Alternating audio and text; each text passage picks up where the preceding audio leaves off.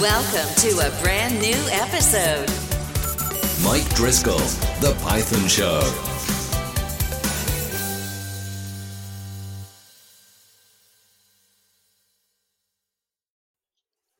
Hello and welcome to The Python Show. I'm your host, Mike Driscoll, and today I have the honor of having Adam Hopkins on the show. Adam works on the Sanic web framework, which is a Python web framework, and he's going to tell us a little bit about that and some of his writing endeavors as well. Welcome to the show. Thank you. Thank you for having me. Yeah, it's good to have you. I like to ask my guests just to tell us a little bit about themselves and maybe give us a little bit of background on your journey into programming. So if you could do that. Sure, absolutely. My journey into programming is actually probably a little bit different than some of the other people you've had on the show. I'm actually software engineering is actually a second career for me. Okay. So I have been involved in building web applications, software development for, I don't know, 25 years or so at this point.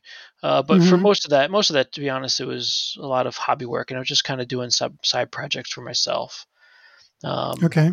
I graduated from school, from university in 2004. I went to law school, graduated law school, and became an attorney. I practiced law for a few years.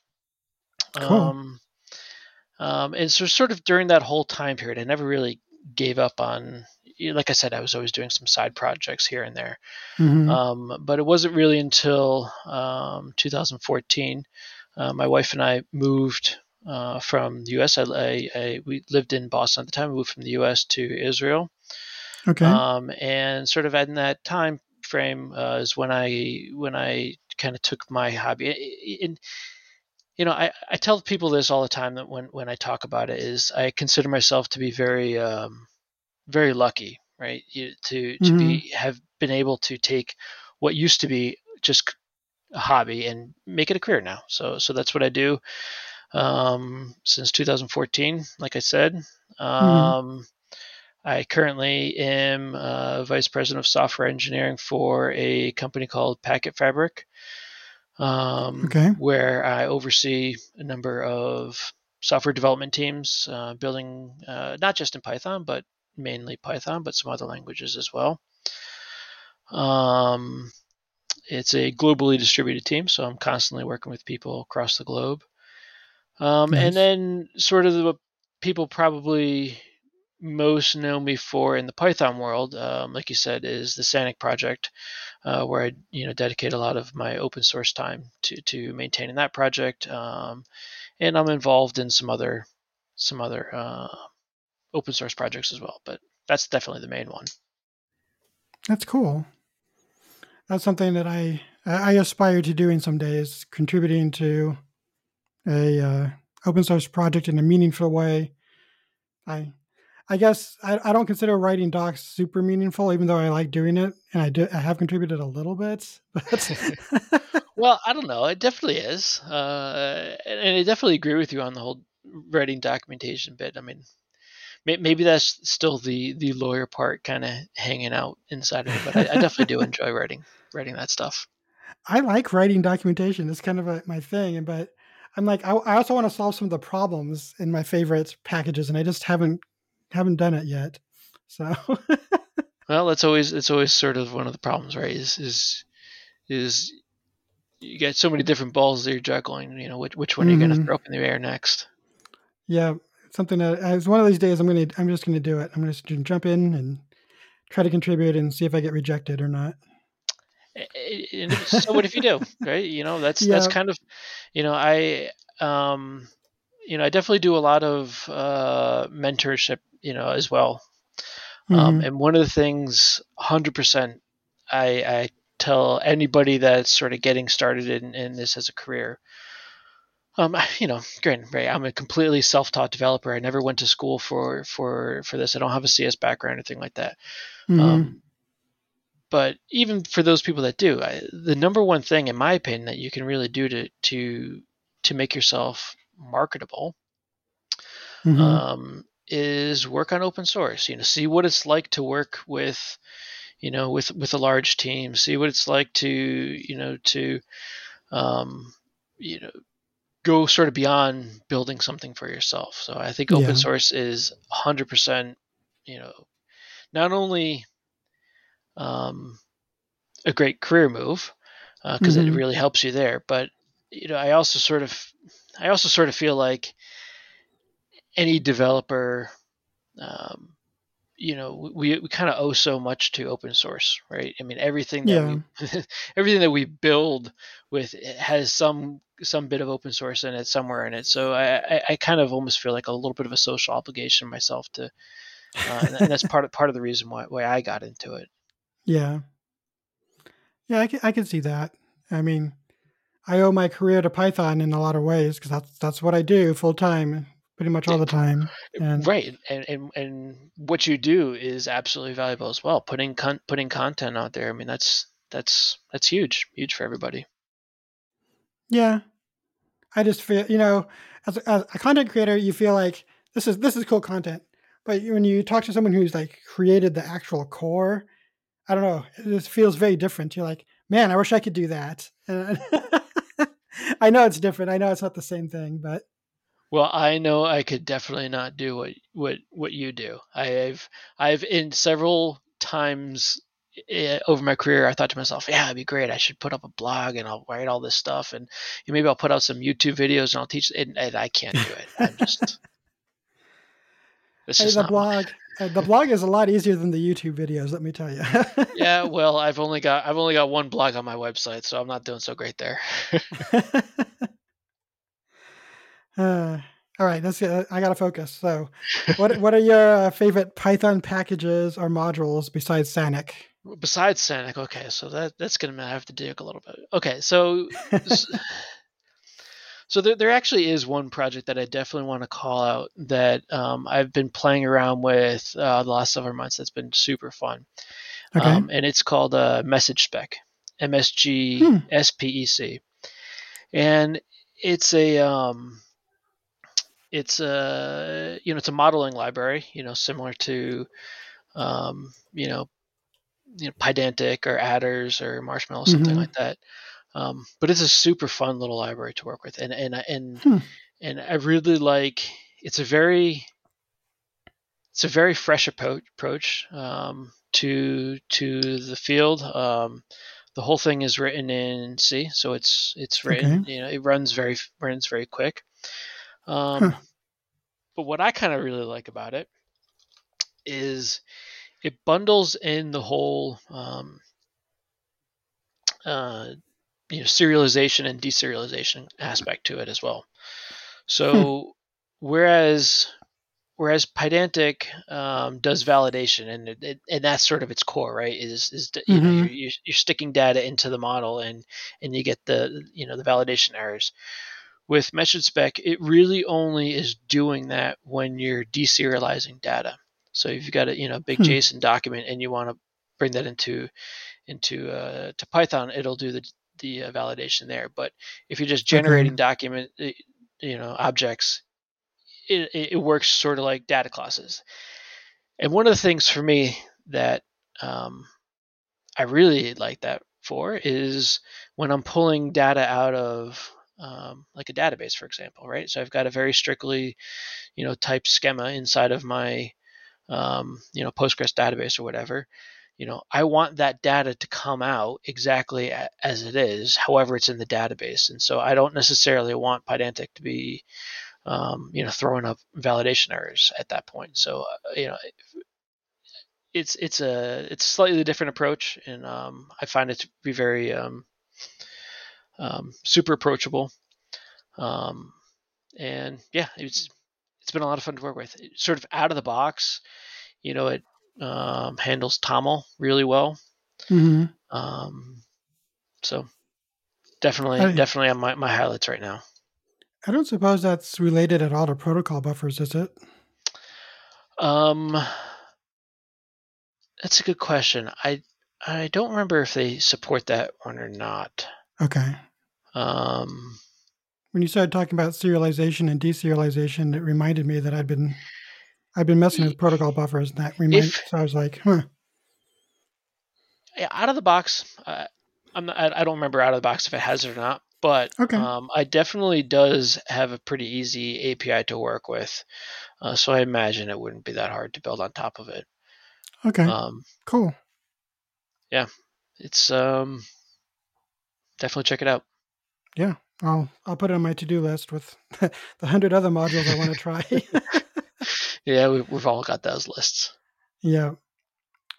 So or just open tabs in a browser somewhere. yes. Since we've been talking about Sanic and not really actually getting into the meat of it, how did you decide to work on that project? So that's a good question. So, you know, I guess I kind of do need to back up a little bit in my history because I kind of glossed over this part a little bit. Okay. So, like I said, I was always kind of doing stuff completely on the side. Mm-hmm. Consider myself a hobbyist. I For a long period of time, to be quite honest with you, I kind of fell into that, that trap of feeling a little bit like a fraud. Sort of like I wasn't a real developer, right? Because I didn't have a CS degree. Mm-hmm. Um, and one of the things that I've always really enjoyed doing is kind of having some side projects to just experiment with new technologies, new packages, new libraries. So trying to teach myself something new. So I I was trying to learn about this fancy new thing in Python called Async IO. Mm-hmm.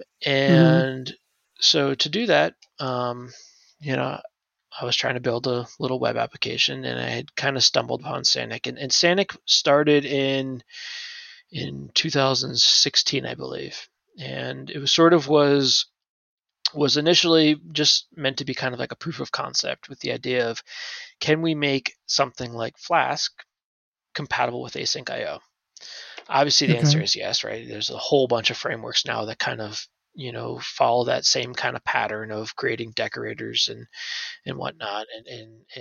But at the time, this was before ASGI, so there was no async capable Python servers. Yeah. Um, so Sanic kind of was there. It was kind of there was a number of people that were working on it, but had started to kind of falter, right? Because it wasn't, at least from my perspective, it wasn't really set up to be a kind of big project for a whole lot of people to use in production. It was a proof of concept, really. Okay.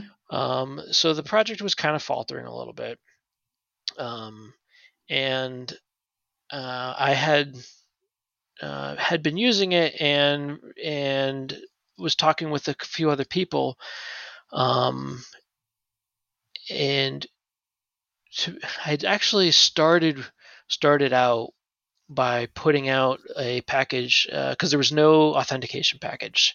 So I wrote this little authentication tool, and it was just for myself, right? I had no intention of doing anything with it. Mm-hmm. I put it up on GitHub, and people started to use it, and so like I said, like I didn't really Mm-hmm. consider myself, an open source developer. I didn't, consider myself, I was working as a professional developer at the time, but Yeah. um, I didn't really feel like I had um, the knowledge to be able to put something together someone else was going to use, but here people are Mm-hmm. using this package. So I had some contact with other people in the community. And when we realized that the project was kind of dying, we kind of talked amongst ourselves and said, maybe we should, take this together and run with it. Maybe we'll just go build something new. Yeah. So we kicked that idea around for a little bit. And then I'd finally gotten a hold of the guy who had originally written the package, who had kind of disappeared for a little while, and he Mm-hmm. just kind of gave me the whole thing and said, "Here you go. Here are the keys. You can go run with it." So we created a community organization, Mm-hmm. got a whole bunch of people that were interested in working on it. Put some guidelines around it, made a set of priorities, regular release cadence, Mm-hmm. deprecation policies, all the kinds of things that sort of make it a palatable project for a company to want to use in a real Okay. live production ready application. So we've spent a lot of time trying to make it uh, production worthy. A Mm-hmm. little bit over time, more and more people are using it. It's catching on more, and people are starting to ask me questions. And I kind of realize, like, I actually have some information here and some expertise here that people are looking to me, to kind of share my knowledge. And it kind of being part of the open source world kind of helped me get over that imposter syndrome of feeling Yeah. like I what didn't have anything valuable to share. And I realized that, yeah, I do. I can share my opinions. I can learn from people. Mm-hmm. Um, um, but yeah, little by little, we just kept at it, and we've got a very nice community. In our little corner of the web, and Yeah. it's been at this point, we've been working on it now for what, 5, 6 years, something like that. That's really cool. I think there's always room for another web framework, even if there is a lot of them. Hundred So. percent, 100%. I, people definitely do ask me um, that all the time. They say, like, why should I use this over that? And I hate that question, right? Because that Yeah. question sort of, at its core, has this assumption that all these different Python frameworks are in competition with each other, but there's no competition. Like, everybody's doing this Mm-hmm. um, uh, because they're interested in it. They want to help out the community. They've got some Yeah. niche, something different to add to the mix, and they're working on it, and that's great. I think that's the more that we have, I think the better. Um, you know, not all frameworks are the same. Everybody's got different use cases that they're trying to hit. Mm-hmm. Not all developers like to work in the same patterns, so there's definitely room for more. Yeah. And I think it kind of challenges each group to try to improve. They'll see a neat feature in Sanic and put it in Django, Yep, hundred or percent, vice versa. 100%. Or a lot of times people will come and say, "Well, how come you don't have X, Y, Z in Sanic?" And I say, "That's great, but our sort of you know ethos is we want to be really unopinionated. We don't want Mm-hmm. to. We want to be a set of tools. Like, here's a toolbox. Go build what you want to go build. We're going to Yeah. enable this for you. We're going to give you you know um, an API that you can work off of. Mm-hmm. We're going to give you we've got a pretty active Discord server. Come to our Discord. We'll talk to you, help you out. Definitely invite people to come there whenever they've got questions. Um, we don't want to say this is how you have to build your application. We don't want to say this is Yeah. this is the way you need to structure it, and this is the way it should be done, because there's room for everything. Yeah. But on the flip side, I totally understand the Django batteries included mentality. I mean, I spent I don't know 15 years or so playing around with Django and building Mm-hmm. building stuff with Django. So I totally get that. Um, but at this point in this time in my career, that's not for me. That's not that's not my development pattern anymore. Yeah. So would you say Sanic is closer to like Flask than Django then? Yeah, 100%. I mean, it definitely was originally intended to be sort of Flask like, with the Okay. idea of, can we make Flask async IO? And the answer obviously is yes. Mm-hmm. Um, Now, over time, packages like Quart decided to say, we're going to make Flask async IO, and they stuck very closely to the Flask API. And as new stuff got added to Flask, they would add new stuff to Quart, and since that project, they've kind of under the same umbrella now, so they are very close together. But we kind of went a different approach with Sanic. Is when we were kind of in that early phase, and this I'm talking the 2018, 2019, when we were trying to figure out how do we turn this into a community organization. We thought about what is it that we're actually trying to build. And one of the questions was, are we just trying to build Flask, or are we trying to build something different? And we realized that the thing that was kind of made Sanic a little bit unique at the time was its performance. So we said, okay, API compatibility is not the important thing. What we want to focus on is creating something that's highly performant, and creating something that is really is really easy to kind of get up and started with something in development, but ship it off, right? Ship it off to production and make it really easy to get something into production. So that's kind of where the the build fast, run fast, that's the Sanic motto comes from, is that we want to enable you to build something really quickly. Run fast, obviously performance, but also we mean push it out there, and that's sort of part of the reason why we've always kept the web server tightly coupled inside of the framework. Is allows the because Sanic, a lot of these web frameworks, you have to bring a separate web server to actually run the application, right? So with Django, you need to use WSGI server.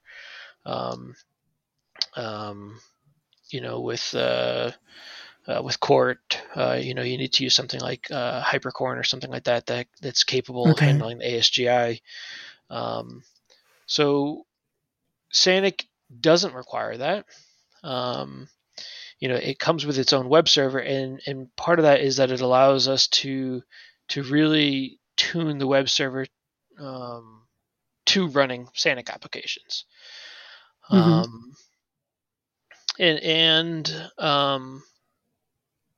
of one of the things that we really worked on over the last couple of years is really trying to make that whole conversion from development environment to production environment very, very seamless.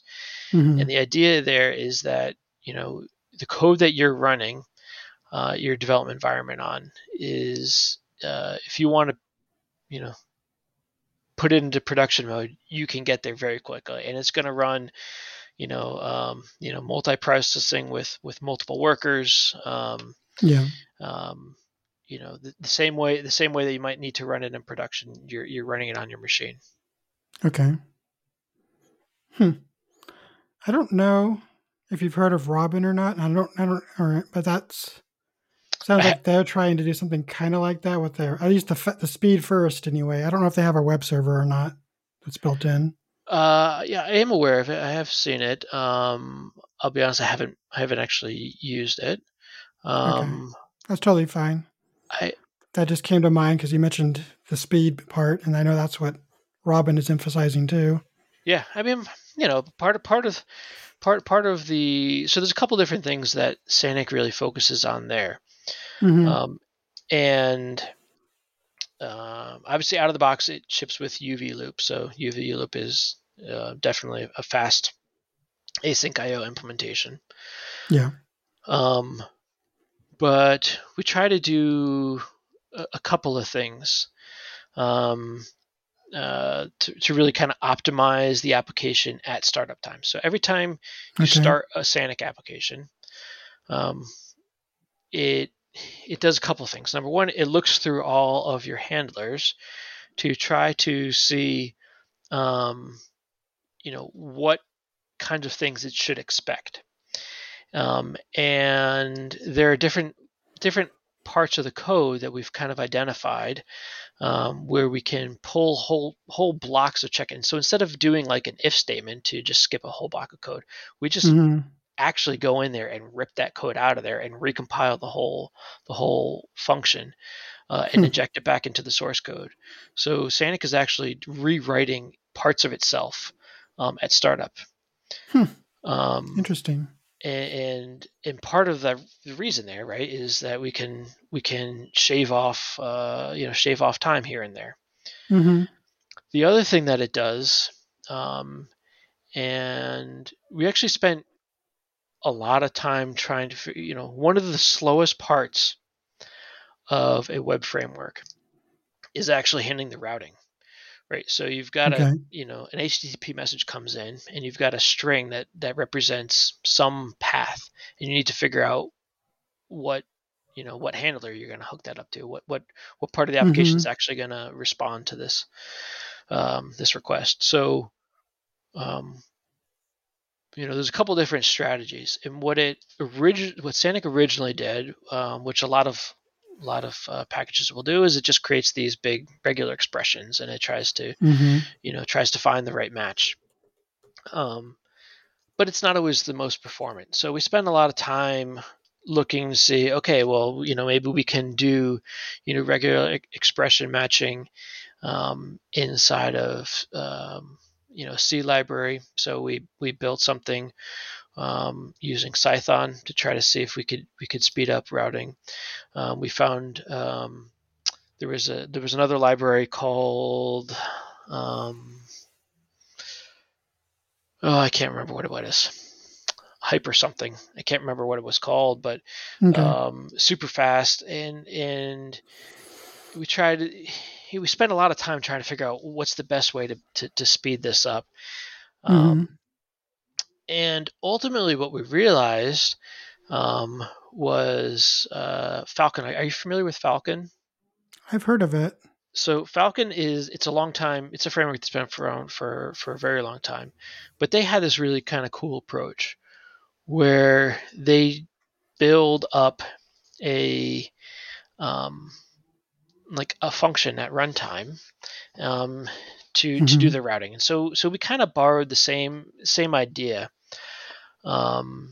And basically what it does is it looks through and it says, okay, here's all the different routes that I need to create.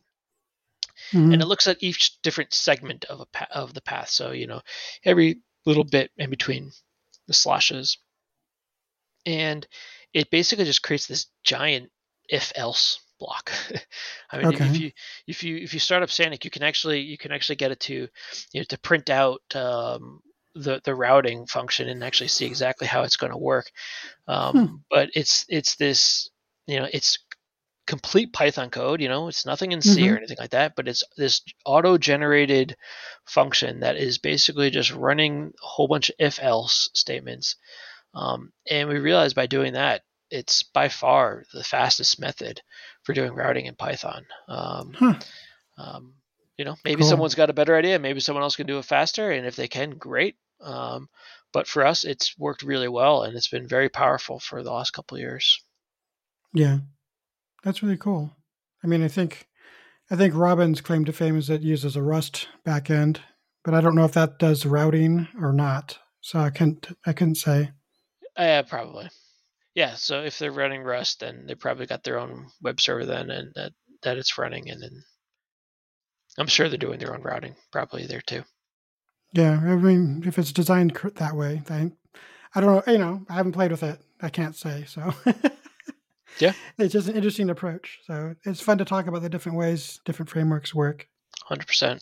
At least for those of us that like this kind of stuff. Yeah. Are there any other web frameworks that you think are like really cool right now that are just different or doing things differently? I keep in touch with some different people from different places. Like the Starlet guys. So I was in I was out at PyCon US last spring, and it was actually kind of cool. There was, they have those those hallway sessions and whatnot. Yeah. And someone threw one together for web frameworks. And so, when I went to there, and it ended up being sort of, group of a bunch of developers from a bunch of different web frameworks that just kind of sat around and were kind of sharing ideas and talking about different problems that they were facing. And it was kind of a really nice experience. That's But cool. yeah, it was great. Got to talk with um, a couple guys from that work on Starlet and work on Fast API. Work on Flask, on Twisted, on Oh wow. there was some good people in the room. Yeah, sounds like you had a good variety there. Absolutely, 100%. So before we started recording, we were talking about book writing. You want to tell us a little bit about the different stuff you've been working on in that regard? Sure. So, I guess it was probably about a year and a half ago or so. I released a book on Sanic. And that was kind of like it was a fun project, right? It was, I'd spent, I don't know, maybe 6 to 8 months or so working on this book. And, I guess, like I said, I'm also a lawyer by trade, right? So writing is not something that was new to me. I definitely did a lot of writing. I mean, if you ask my wife, she'll say that I majored in paper writing in college because I used to do a lot of writing in school and stuff. And so I was working on this book project, and it was sort of like it was a nice little kind of break up to my daily routine, working on this. And one of the things that I also kind of really enjoyed about it is it gave me a completely different experience to using Sanic, right? Because I'm used to, I say, okay, here's our project roadmap. These are the things that I really like to get into it. As I'm using it, I say, oh, it'd be really cool if we had this feature, we had that feature, let's add it to the roadmap. People ask questions, that's kind of how things kind of develop. But when I was working on the book, I used it in a very different capacity, right? Because I need to now put myself into the shoes of somebody who's coming to Sanic for the first time, or maybe they're coming to web development in the first time. Like they've got a very little experience with it. So it gave me a different lens. And during that 8-month time period or so that I was working on it, it gave me so many great ideas to add into the framework. Working on the book, where I came up with another little idea on how to build a database access layer. And so so this really cool pattern, you can get all the code is available on GitHub. But I ended up taking the database access layer that I built in there, and I released it as its own project just because I kind of was like a fun little package. I call it it's called MAYIM, MAYIM. It's sort of like a little bit of a play on words. It means water in Hebrew, and so like the idea behind it, it's sort of like this database hydration layer. So it's sort of like it's not an ORM, but it's like an ORM. Okay. So the difference is it doesn't write any SQL queries for you. Okay. Right? So you provide it with SQL queries, and it sort of runs those for you under the hood, and then it takes the contents back and it hydrates them into to your models. If you want to use data classes or message spec or Pydantic, adders, any of those, it sort of turns your database into those. So that's another little side project of mine. That's neat. And 100% that came completely from working on the book. Just having a different, putting on a different, different hat, trying to look at the project and use the project in a Mm-hmm. different way, and sort of seeing, kind of what's missing out there. Or how would you rate the book writing experience? Is it something you enjoyed? It was kind of a drag, too much pressure.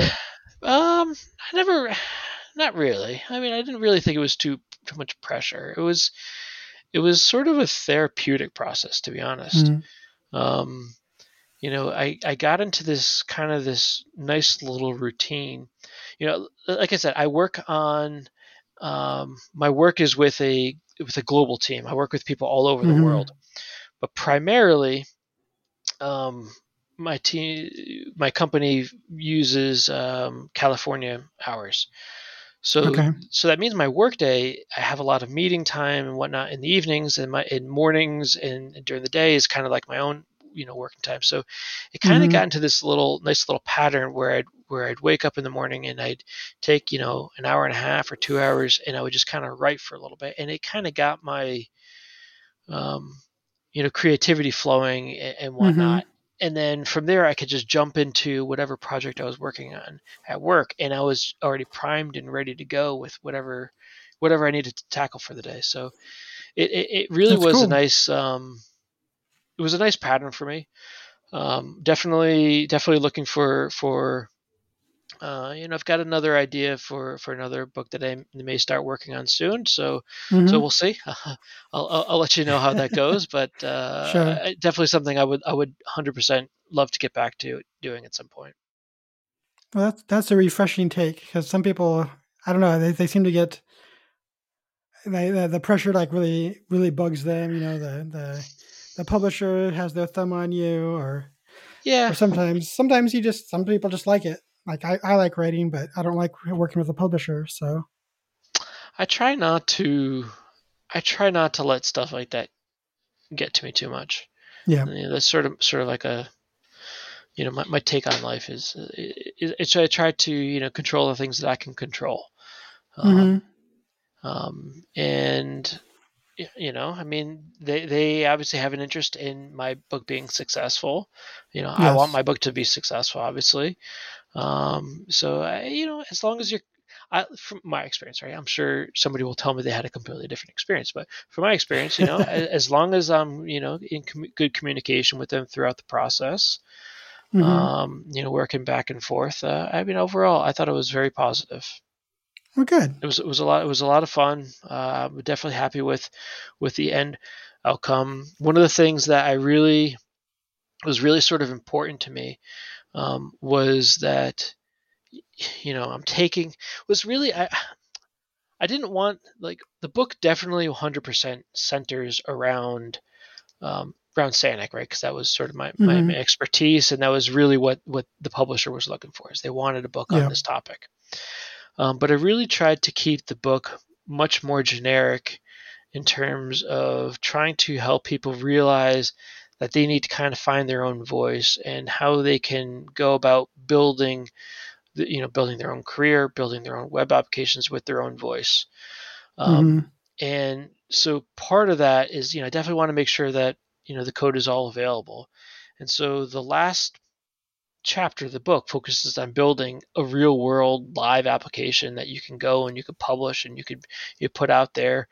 Yeah. Um, and so part of what I did was actually put that code out there, and you can go and you can interact with, you can see the exact code and see how it's running. You can interact with the API directly, either in the browser or, in your terminal if you want, however you want to access, do your API, Mm-hmm. with Postman or whatever.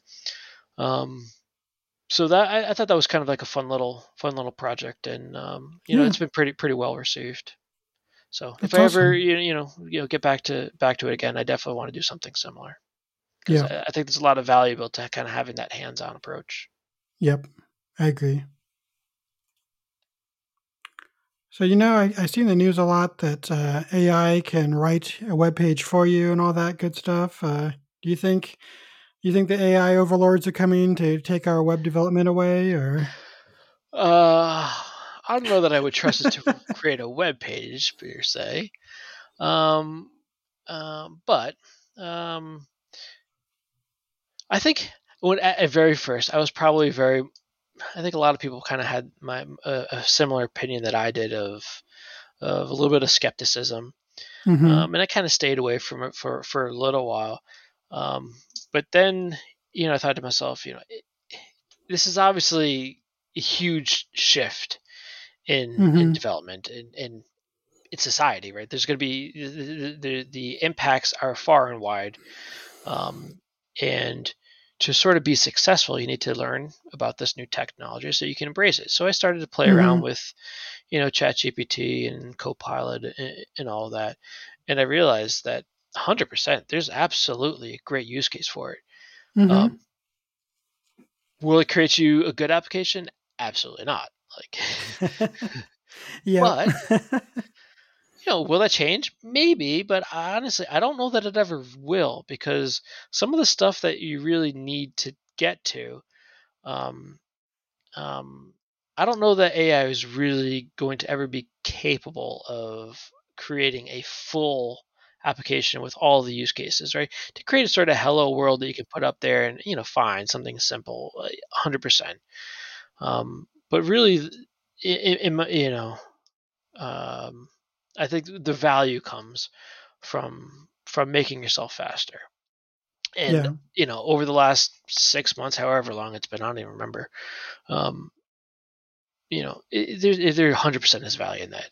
You know, Whereas, there are certain things that I know that I would always need to go and find somewhere, some other part of a project to copy and paste code, or I have to go look it up somewhere.